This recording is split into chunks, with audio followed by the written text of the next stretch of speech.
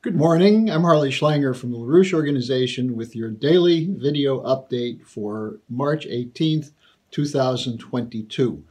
It's Friday, so I'm taking your questions, and I have quite a few questions, and I'm lumping them together into 3 or 4 basic questions to try to get at the core of what's being asked. Now, let me start with the first one, which is asking me to please explain again why the U.S. and NATO are pushing for a bigger war, why they will seem to be unwilling to accept Putin's security demands for security guarantees. Now, I'll start by pointing out that Biden today is going to be making a call to China's President Xi. And according to the White House statement on this, Biden will be trying to use this as a, quote, opportunity to assess where President Xi stands on the U.S. demand that China give no support to Russia, unquote, in the face of increased sanctions. The White House said that Biden will convey to China that they will face costs if they aid Russia. This was the message that National Security Advisor Jake Sullivan delivered to a Chinese official in Rome just a couple of days ago. And this is just typical of the arrogance of the so-called rules-based order, which people like Blinken and Jake Sullivan promote allegedly on behalf of Joe Biden. We don't really fully know what Biden's view is of this thing, because it's hard to tell what his view is of anything. But this is also the line that comes out from the leaders of the other NATO powers, Boris Johnson, von der Leyen of the European Union Commission, and so on. And what they're ignoring, well, they're not ignoring it. What they're reacting to, I would say, is the large volume of trade that goes on between China and Russia. And the fact that on February 4th, the Chinese and the Russians made an agreement that's a long-term agreement for increasing the economic coordination of the two countries and to deepen their relations. And this meeting was followed by a discussion between the Eurasian Economic Union and China about the possibility of an alternative financial system as the Western financial system continues to collapse. Now, what is it that Biden can offer Xi? The U.S. is threatening China, saying that the Chinese are aggressive, and the United States is building up Australia with a nuclear subfleet. It's trying to turn the Quad into an Asian NATO with the so-called pivot toward Asia. But it's not going to work. So the question then is, what is the U.S. goal in this? And it's functioning as a military force to defend the collapsing financial system of the City of London and Wall Street, and to make sure that there's no break with that system. Now that gets to the second question.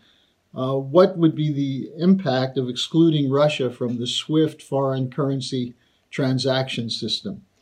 Now, the Business Insider today runs an article which says that the exclusion of Russian banks from the SWIFT system, quote, could accelerate the development of alternatives. This would reduce the dominant role of the US dollar in financial markets and international payments, unquote. Well, that's exactly what's happening.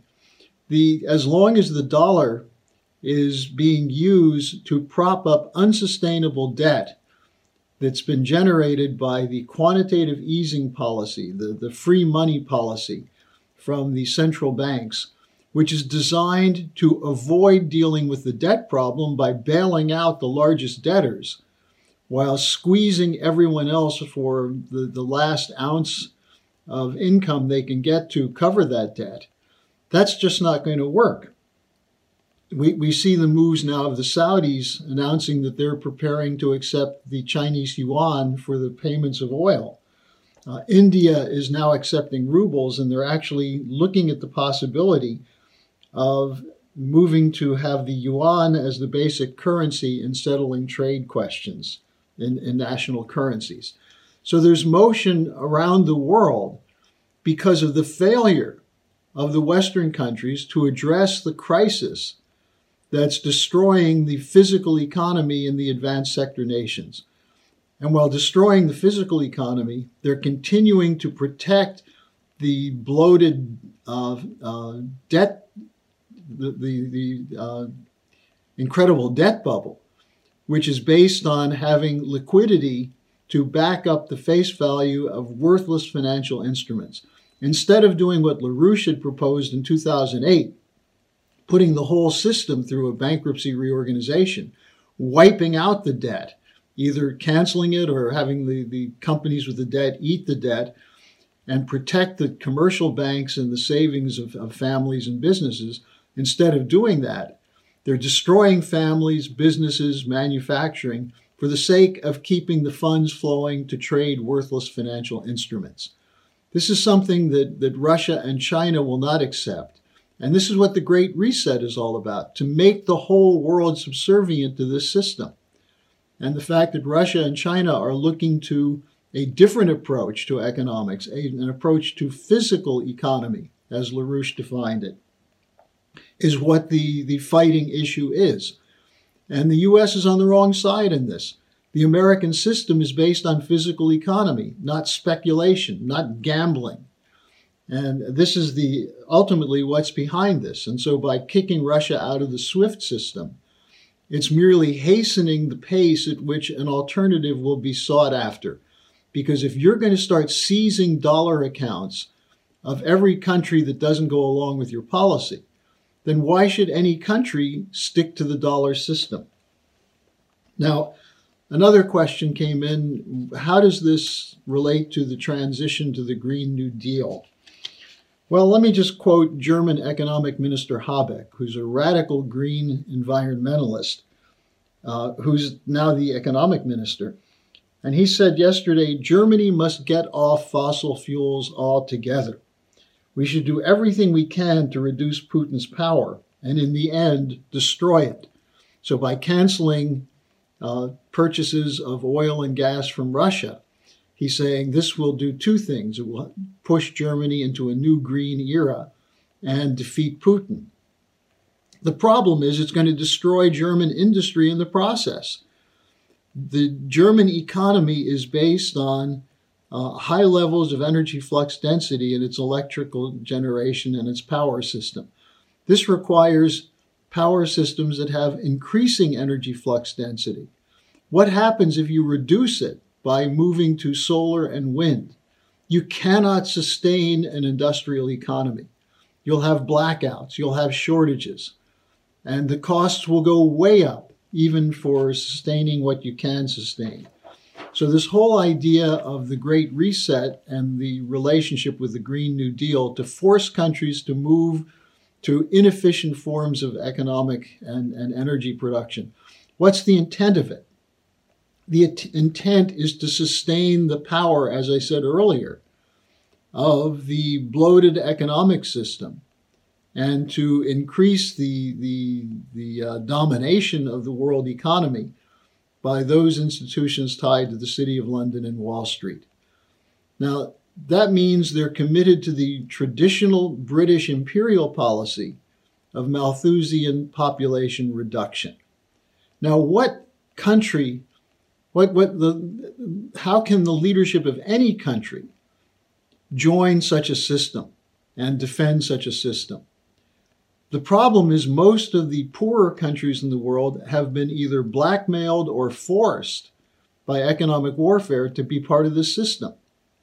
What happens when you have stronger nations like Russia, China, and India reject this? Well, they're going to look for a new system. And they're going to end up attracting many, many other countries. And soon they'll end up attracting countries like Germany and France, where the manufacturing sector, the industrial sector, is not committed to the suicide that German Economics Minister Habeck is imposing on them. So this system is finished one way or the other. The unipolar world order is gone. And by trying to keep it alive by destroying the Russian economy is not a very viable action. Now, the last question I want to take up is someone who said, well, what is Putin's goal? Can he be trusted? Now, there's an ongoing effort to use Russophobia, that is fear of Russia, in the United States that goes back to the Cold War period to carry out the continuation of this collapsed post-Cold War order. Now, what is the post-Cold War order? It's based on the idea that after the collapse of the Soviet Union, there was no alternative in the world except so-called American democracy and free market policy. This was called the end of history by Francis Fukuyama. It's the basis of the Project for a New American Century, which essentially said the U.S. has the power to do whatever it wants in the world, and no other country can stand up against it. And what have we had as a result? We've had wars. The NATO-U.S. bombing of Yugoslavia. And when you hear, well, this is the first war in Europe now with Russia and Ukraine since World War II, that's not true. The U.S. and NATO bombed Serbia. The operation against Afghanistan, which was U.S. and NATO, Iraq, the Libyan intervention, which not only murdered Gaddafi, but destroyed the country, and the efforts to bring the so-called moderate rebels, that is the terrorist jihadists, into power in Syria, and the consistent continuing warfare against the people of Yemen. That's what the U.S. and NATO has been doing since the collapse of the Soviet Union. Now, additionally, Russia, after 1991, was put under a shock therapy economic regime, supposedly to force a transition to a free market economy. What it forced was a collapse in the demographic characteristic of Russia. More deaths than births, pessimism, looting, a drastic decline in the standard of living. And this is why Putin was brought into power in 1999, because he said he was going to reverse this.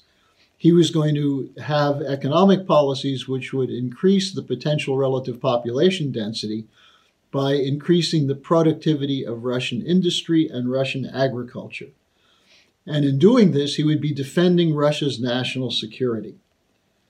And this has been the other leading concern for Putin since his address in 2007 at the Munich Security Conference, when he essentially laid out the concerns they had with the eastward expansion of NATO up to the borders of Russia.